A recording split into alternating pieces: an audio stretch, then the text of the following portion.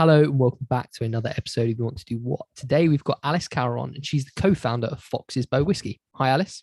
Hello. How are we? Good. Thanks for having me on. Absolute pleasure. Alice, do you want to tell everyone a bit about what you do? Yeah, I am the co-founder of Fox's Bow Whiskey. So at the moment, we just launched in November. So what I would say I do is a little bit of everything. Myself and my co-founder are very much kind of a jack of all trades at the moment, even the trades I'm not so good at myself, but it's exciting. But I suppose my background would have traditionally been in marketing, kind of on the branding side. So that's where my passion lies, and that's where hopefully ultimately I'll be focused on once we expand our team a little bit. But yeah, that's kind of what I'm Sounds doing at the moment. very interesting. I love kind of branding and marketing. It's a bit of sort of a geeky passion on the side for me. I just love all like the psychology behind it. So how did you get started in that? And then what was your kind of journey in that kind of world? Yeah, so I did business with French in college and majored in marketing in year two, probably.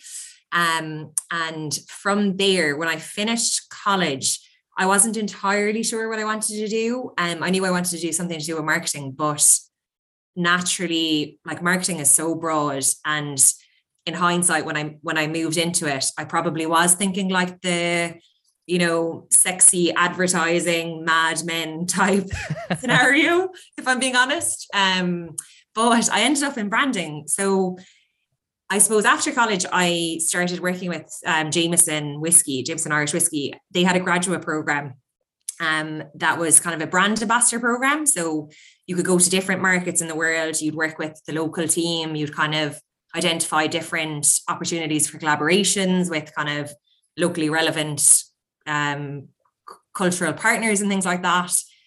You work with sales teams. So I kind of got a feel for like different parts of the business. It was a very interesting eye opener to see like what kind of components I liked, what I didn't like. So I worked with Jameson on that graduate program for about a year and a half. I did my first year in France and then I moved over to Canada, to Toronto. Oh, wow. Yeah, so it was great. Like it's a fantastic graduate program from that perspective, because you can stay up to 3 years with them and each year you can rotate country, which obviously like you wouldn't normally have an opportunity to do something like that with that existing role in place and all the rest of it. So it is fantastic. They actually still have that graduate program available for people. But I think actually, because I know you guys are UK based, there's actually a couple of them within Pernod Ricard. So I think Chivas does one as well. And like they're definitely worth exploring for anyone who, like me, didn't really know what they wanted to do after college, but knew that they wanted to get into marketing in some capacity. And obviously alcohol is quite a sexy industry to be getting into from a marketing perspective. But yeah, so from there, worked in Toronto with them. I actually moved into a trade marketing role. So I was looking after kind of experiential brand events, and then like any materials you would see in retailers. So like, shelf talkers and things like that in off licenses. And then anything in bars you would see relative to brands. So kind of the placemats and all that kind of stuff. And then I moved into the brand team. So started looking after more so the kind of brand strategy execution for Jameson and other whiskies like the Glenlivet and Chivas and things like that in Canada. So kind of bringing the brand to life, consumer facing. So I worked with them for about 6 years. And then I kind of decided I want to come back to Ireland, or at least closer to home. So I knew I wanted to stay within whiskey, but I kind of was ready for a bit of a change. So my co-founder, who was my old neighbor, reached out to me and said he had an idea for whiskey. Was it absolutely ludicrous to think that we could launch our own whiskey? And I was like, this timing is so serendipitous. 100% I'm on board. And that's kind of what we've been working to bring to life ever since. I think that's a really cool journey. But for you, I think what's really interesting is that you've kind of learned how to build a brand through your career already. Obviously, the experience working in these big brands. And is that part of the reason you decided to, do you know what, I'm going to start my own thing and build my own brand, because you understand that that's why people buy products essentially, for the brand, right? Yeah, 100%. So like, even though I was working on some very cool, well-known mainstream brands, I did see that there was kind of this opportunity, especially within Irish whiskey, because a lot of the Irish whiskies, and actually arguably the Scotch whiskies as well, they're quite like traditional in their approach, and there feels like it feels like there's a lot of kind of rules around the category. So, you know, if I walked into a room of women, they probably would inherently associate whiskey as a man's drink, which in itself, like saying that out loud as a woman, is so outdated. And even the idea that like, you know, whiskey has to have an age statement as a signal of quality, that there's a right and a wrong way to drink it. I just think it's so outdated kind of thinking and rules around the category. And the analogy I always use is coffee. Like, I would never let someone tell me the right way to drink coffee, because the right way for me is going to be different than you. Like, I hate milk and sugar in my coffee. You might love it. So it's the same kind of thinking that I wanted to apply to whiskey. You should drink it however you want. It should be accessible to anyone. We need to get rid of the archaic rules. So I think what was so exciting for me was being able to take that thinking and take what I learned for sure on those bigger brands, but then have the kind of agility starting from scratch to build something that was more representative of, you know, the contemporary consumer who's looking to be included, who doesn't want those barriers, who doesn't want to be told they can or can't do something. They want a seat at the table. They expect a seat at the table, and they get it from every other category. So why not from whiskey? So that's kind of really what we're trying to do. Very, very cool.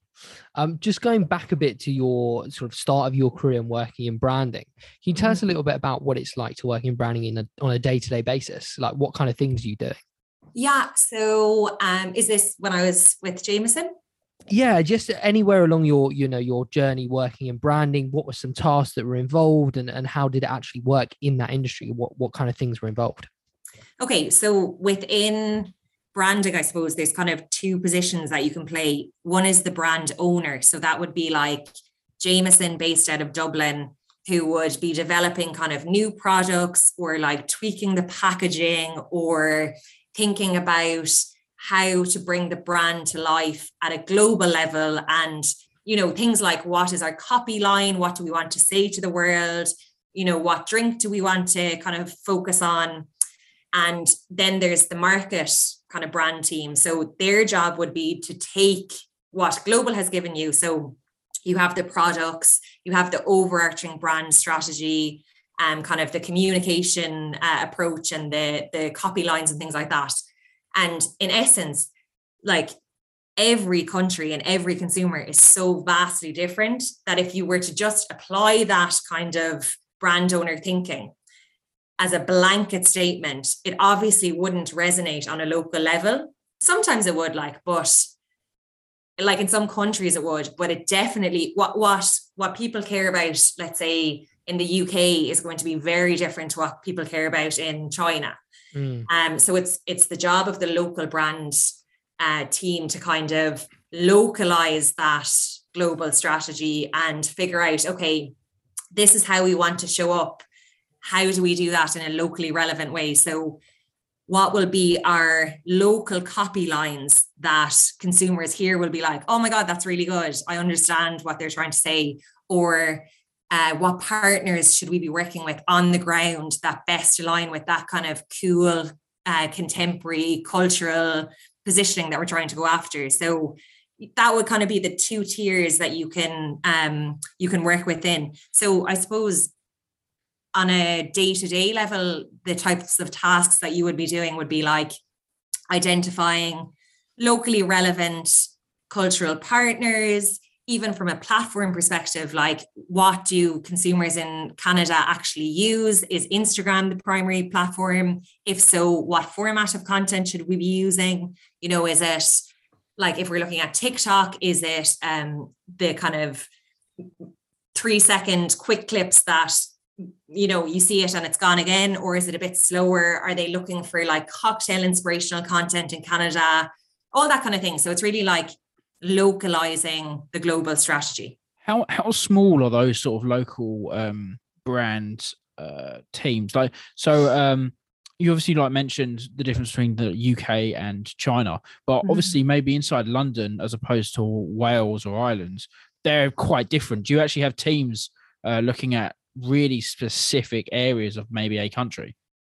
So generally speaking, the way that like any company I've worked with was set up, you would have teams looking at a specific category. So my team would have been looking after whiskey, imported whiskey, which would have been like Jameson, the Glenlivet, Chivas, that kind of like Scotch and Irish category, even though each of those brands would obviously be going after a different type of demographic. So it might be an older demographic for Chivas, a younger demographic for Jameson, things like that. So the size of your team, I suppose, would really depend on how big the category is. So how many resources you would need. So kind of the positions within a brand team would be like an assistant brand manager, a brand manager, senior brand manager, and then brand director. So there's kind of a bit of a hierarchy.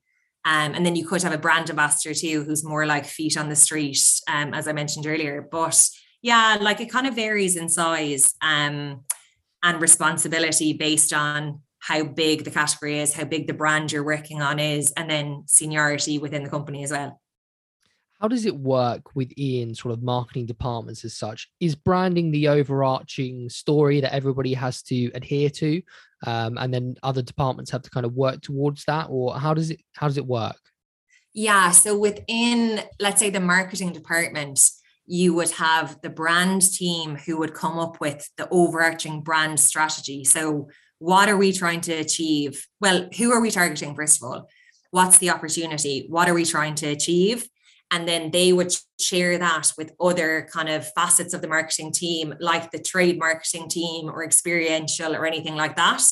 And then those kind of sub departments within marketing would come up with tactics to bring that brand strategy to life. So as an example, if the brand strategy was to kind of grow awareness and cultural relevance with millennials, they would then brief the kind of trade marketing team, experiential and all the rest of it on that strategy and objective. And then the experiential team might say, okay, there's this Unreal Music Festival coming up. I think we should look into sponsorship because that delivers on the overarching brand strategy. So they would work in tandem very much and very closely together, but everything would be kind of driven from that overarching brand strategy that the brand team would have developed. And what kind of skill sets do you feel that somebody who wants to go into the world of branding would need to develop? I think a lot of it you would kind of learn on the job, but what I would say is the most important is being curious, because it kind of stands to you to ask questions constantly. So like never really resting on your laurels when it comes to kind of marketing in general and in particular branding. So who are we trying to target? What do they actually care about? Because I think like a lot of the time with poor marketing, it's actually annoying as a consumer to see, because it's a brand just shouting something that they want you to know about their product at you. And you see it and you just skip it. Like there's nothing worse than just, like getting an ad that feels really like an ad. Personal, yeah. You want to relate to it. That's what 100%. 100%. Yeah. So like the best type of ad then is the ad that like you mightn't even realize it's an ad, or you do, but you watch it because you're like, this is genuinely valuable to me. Like this is content I want to watch. Like this is either funny or entertaining, or it teaches me something, like it's adding value. So I think the way to get there to that type of content or that type of marketing content is to be curious. So like ask the questions, who am I targeting? What do they actually care about? Like forget about the brand for a second. What do they care about?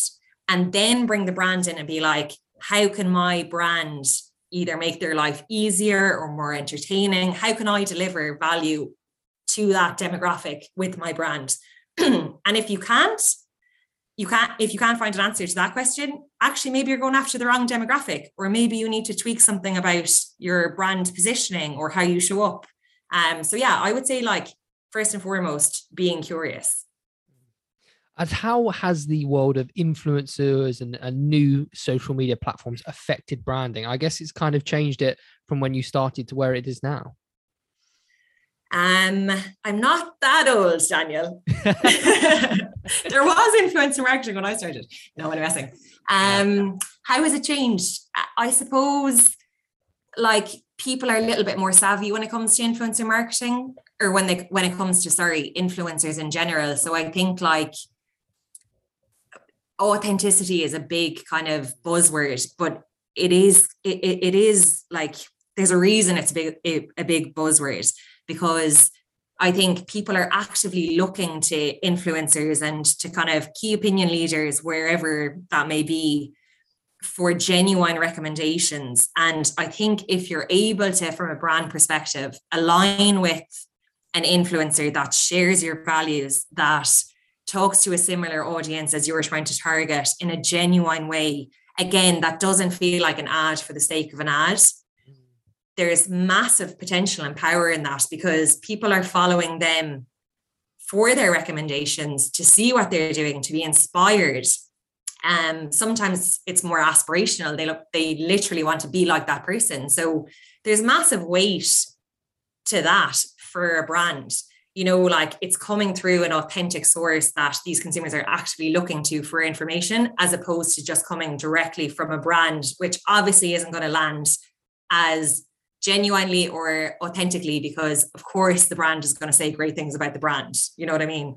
So I definitely think like it's a very powerful tool.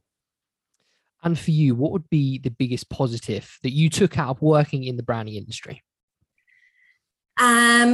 I suppose, I think you touched on it earlier, but it's like, I get very excited about the psychology of like, why do people behave in a certain way? And I think it allows me to like test things and see how people react. And, you know, if I have a like certain hypothesis being like, do you know what? People have appetite for this. Like no brand is delivering on this. And that's literally why Fox's Bow exists now, because we were like, there's a white space here. Like no whiskey is talking to me as a whiskey drinking kind of new generation whiskey drinker, let's say. So I think it's very exciting. Like it's a very exciting field to work in, and kind of always be thinking, okay, like why did that person behave in that particular way? Like what is driving that? So I think it kind of like fulfills my need for understanding the human brain a little bit. But yeah, and it lets you flex your creativity as well, which always in any kind of job or profession is an exciting thing. Like it keeps things interesting, do you know? Oh yeah, certainly. And on the flip side of that, what would be some less favorable aspects of the industry you found? It's not all kind of the sexy things that you see from a consumer perspective. Like there's a hard slog, like, you know, developing brand plans. You need to think about kind of like there's practical things, like even like inventory and financial planning and making sure your brand is as profitable as possible and all that kind of side to it, you know, like I think across the board with marketing in general. And I definitely was naive to this when I was coming into it as a graduate, but it's not all just what you see. And I know that's really the case with 99% of professions and things anyway. So like, I think to come into it with kind of your eyes open that there's hard work to be done as well behind the scenes to make sure that you're setting the right foundations so that when you do execute the sexy things that are consumer facing, they're set up for success. And what would be something that's probably not in the job description when you work in a branding role, but you still have to deal with? That wouldn't be in the job description. Yeah, like it kind of depends on the type of industry that you're in. Like for us, because I was working in a part of the company that was semi-publicly traded, we would have to be doing kind of a lot of presentations and things like that to shareholders. And you have to sometimes go up against people who don't fully understand marketing. And that can be quite challenging because like there's a saying that's like 50% of all marketing spend is wasted. The problem is knowing which 50%. So I also definitely completely butchered that, but that's the sentiment. That's the general sentiment. It. I've heard that. I've definitely heard that. So like sometimes you have to, you know, really fight your case for why you should be investing more in branding opportunities or general marketing opportunities. And sometimes that can be hard because with sales, whatever tactic you implement, so let's say it's like a price discount, you automatically see the reaction to that. So like you reduce price and that equals an uptake in sales of whatever percent. Whereas with branding and marketing, it's not as instantaneous. It's a slow build. And even at that, how do you measure it? Like, you know, there's challenges with, I suppose, constantly having to reinforce to non-marketing people and to the non-believers that marketing and branding is very important, if not the most important thing when it comes to selling a product. So that's probably something that they won't have on the job spec, that you have to keep fighting that case. But if you're passionate about it and you believe in it, it's easy to kind of, I suppose, keep fighting the good fight. So you worked in this branding industry and you built up all this knowledge, and then you decided, we touched on this a little bit earlier, but then you decided, you know what, I've learned how to build a brand. Essentially, I'm going to do it myself and I'm going to go and create my own product. Yeah. How's that journey been and how's that going so far? It's been absolutely mental. Brilliant days and terrible days. Some days I'm like, oh my God, how did I ever work for someone else? Like I was born to do this. I was born to be my own boss and start my own brand, whatever. And then other days I'm like, how did I ever think that I could do this? Why did I leave my safe job with a company and a salary and all the rest of it? But no, for the most part, it's very exciting. It's cool to be able to just kind of see an opportunity or see something I really believe in and just try and test and see how things go. I think with a lot of the kind of bigger companies and the bigger brands, they can see the opportunities the same way as I can. Like there's nothing special about my perspective, but because they're bigger companies, they're more established brands. If they take a risk, they have more to lose. So they're a little bit more risk averse. And as well as that, because there are obviously hierarchies, a decision sometimes has to go through multiple layers of decision makers before you can implement it. And sometimes by the time that happens, you've missed the opportunity. So it's really exciting for me to be able to just move when I see an opportunity, try something. If it doesn't work, that's fine. We can, you know, change course. We can try something different. So that actually really energizes me. And that's what I get really excited about with running my own brand. But I would be lying if I said it's without its challenges, because of course it is. Like, you know, I'm used to being surrounded by incredibly creative people and a team that I can bounce ideas off. And now I'm kind of having to form my own tribe a little bit with like other people who are playing in different spaces, but have similar ambitions to kind of be a bit more contemporary and disruptive and things like that. So it's challenging, but more so rewarding, which is fantastic, obviously. So what does the next year or so look like for Fox's Bow Whiskey? Hopefully world domination, but that might take a while. No, we're looking at exporting to our first kind of markets outside of Ireland. It's available in the UK at the moment through irishmalts.com, but we don't have like an on the ground presence, let's say. So we launched in November 2021, and we're just kind of getting the name out there, really trying to build the brand through social and all the rest of it. And so, yeah, our focus now is kind of bringing it further afield outside of Ireland. We're in talks in 3 different markets at the moment. So hopefully we'll have it on the ground in the next couple of months in those markets. And then, yeah, identify kind of new opportunities to continue to build the brand and build brand awareness globally. Wow, very exciting. And would you still go into the branding world now? If I was starting again? Yeah. Yeah, 100%. Like, I know I kind of fell into it because I didn't really know what I wanted to do within marketing. But for me, I love strategic thinking. And as I said, like that curiosity of like, how does a person's brain work? Like what motivates them to purchase one product over another? So I think I ended up exactly where my skill set and kind of the way my brain works is most appropriate for. I would say if you're someone who loves instant gratification, there are probably other parts of marketing that would be better suited for you, because with branding, it is a little bit more of the long game.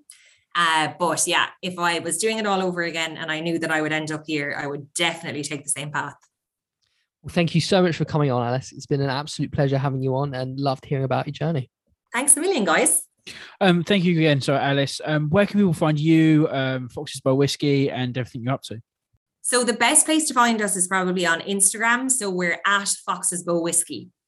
Thank you again for coming, Alice. No worries, guys. Thanks a million. Cheers.